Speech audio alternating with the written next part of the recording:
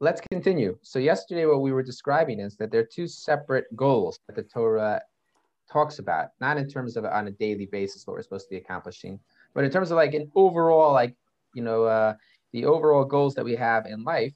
What we described is the perfection of this world, which will be marked by the coming of Mashiach. And second, the attainment of Olam Haba, life in the hereafter, which follows a person's lifespan on earth. Now, there's a lot in common between those two goals, but they're not the same.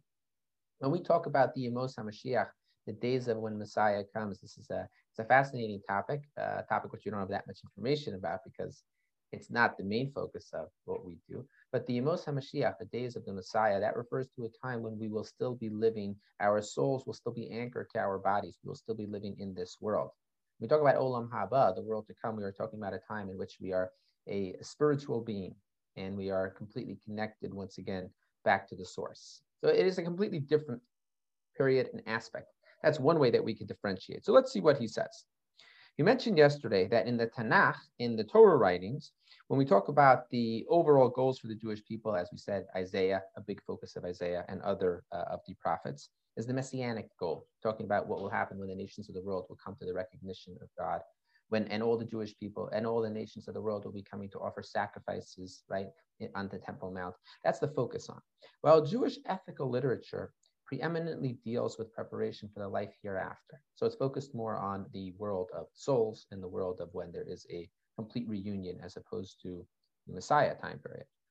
The reason may be that Musar writers are concerned with self-perfection of the individual and his specific perspective, while the Tanakh addresses itself to the task of each Jew as a member of the chosen people within God's world. Right? So, in other words, I had an interesting conversation with someone yesterday. He was trying to figure out exactly what Musar is. Right? So Musar is the sort of like ethical teachings, right, and character development that are gleaned from the words of our sages and also gleaned from the prophets, right? Now, it's not a unique study. It's not like an independent study aside from the Torah.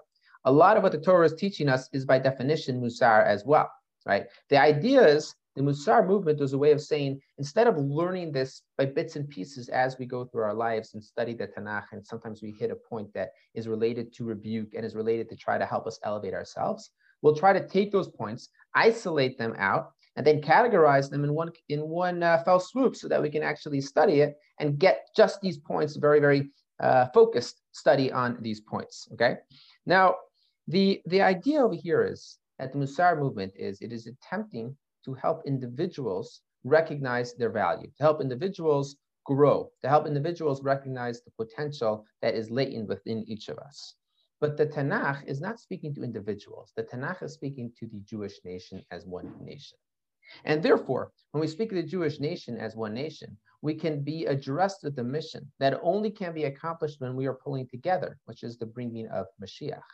When we talk about the Olam Haba, the world to come, that's something that's within all of our reaches as individuals. And therefore, the focus of the Musar movement would be, how do you best set yourself up for success in that fashion? Whereas in Tanakh, the goal would be something that is more related to the unified Jewish nation. The latter is also the thrust of Rabbi Shamshon Raphael Hirsch's concern in his writings, to provide an exposition of the place and role of the Jew in the world. Right? So he's focused on what is for each individual. I'm sorry, not for what is each individual, rather what it is for the Jewish nation writ large. He can hardly be criticized for following the path set by the Tanakh. Surely there are also other considerations that prompted him not to belabor the goal of individual, otherworldly self-realization.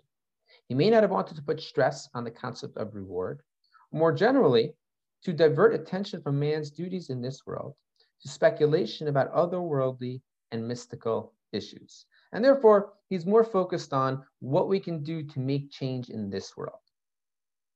Now, counter to reason. He mentioned that sometimes we think of the mitzvot as being somewhat counter to reason when you just get involved in doing it without any thought as to why you do it, and it gets divorced from the spiritual content or the spirit behind the mitzvah, let's say. The author acknowledges that although the mitzvos of the Torah are supposed to be the embodiment of lofty divine teachings to guide all aspects of our life, In practice, the life of the Jew seems to be concerned only with prayer, meditation, and ceremonies devoid of spirit and meaning. However, in the paragraphs that follow, he emphasizes that Judaism projects this image only as a result of the historical circumstances of life in exile, the persecution of the Jews, and their exclusion from many aspects of life, which led to an aloofness from the world at large, and the need for great efforts to save at least the outward forms of the law, even if not its spirit. Right? This is a very important point.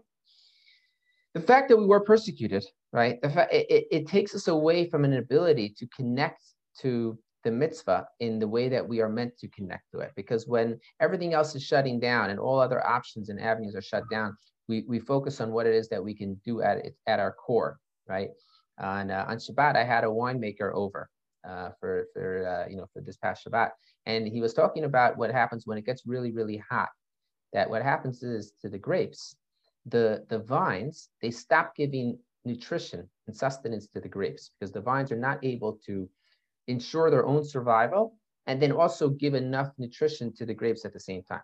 So if they would try to produce enough, to give enough energy to the grapes to continue their growing process, then they themselves would fall apart, right? So sometimes you have to make that hard decision. We're going to just focus on the core because if we try to do too much, everything is not going to survive. The suffering of the Jewish people, which put a premium on passive endurance and concentration on inwardness, prayer, and a contemplative life. So technically, we should be making changes, right? We should be changing the world to be the world that it is supposed to look like. But under the circumstances that we found ourselves throughout the exile up until pretty recently, there wasn't a dream that a Jew could change the world, right? A Jew had no power at all. So then the focus would not be on these mitzvot that would help change the world and the ideas and the values as our first speaks it out so profoundly, but rather the idea would be on surviving to the next day and doing the mitzvah the way your mother did, the way your father did, and that's it. The fear of being led astray by alien ideas, which inhibited intellectual inquiry into the spirit of the mitzvahs. This is a very important point as well.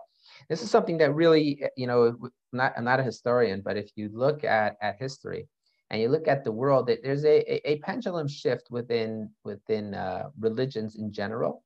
And Judaism is sometimes influenced, the practitioners of Judaism are influenced by the other people of the world as well. And different time periods, for example, the Rambam, when the Rambam famously was very focused on philosophy, at a time period when many of the Spanish Jewry were focused on philosophy. And this led many people astray from following the path of an observant lifestyle. And there was a lot of controversy, as we've mentioned in the past. And then the pendulum sometimes shifts back to a world in which, as a backlash, where we say, no more focus on the philosophy. That's not healthy. We see where it leads people to. So therefore, they step away from it completely, right? And this is something that's been happening throughout history. And this is another important point, the failure to grasp properly the teachings of Kabbalah, in which the spirit of Judaism could have been found. In letter 18, the author discusses these factors in more detail and indicates what reforms in Jewish life he considers necessary in order for Jews to regain a full understanding of Torah's teachings in all their aspects. As we shall note there, the devastating picture of Jewish religious life drawn by him is a direct reflection of the situation that he observed in Western and Central Europe. Okay, I think we're going to stop over here. The next note is it's an interesting note, but I don't want to get started and then stop right at the beginning because he's going to be dealing with an important point, which is something that we've noticed as we read through the book, that he clearly is discussing Kabbalistic concepts, right? But yet it doesn't seem to be a focus, and especially in his larger writings, you very, very rarely see a focus on Kabbalah, and you think of him as being this very, very rational, modern day individual who's focused on very grounded and in reality. But the truth of the matter is he has a tremendous Kabbalistic background as well. And the next note will discuss exactly why some of that's shown through and some of that does not seem to be a focus at all of his writings, even if he himself personally was very knowledgeable in Kabbalah. So everyone should have a great Shabbos. Also,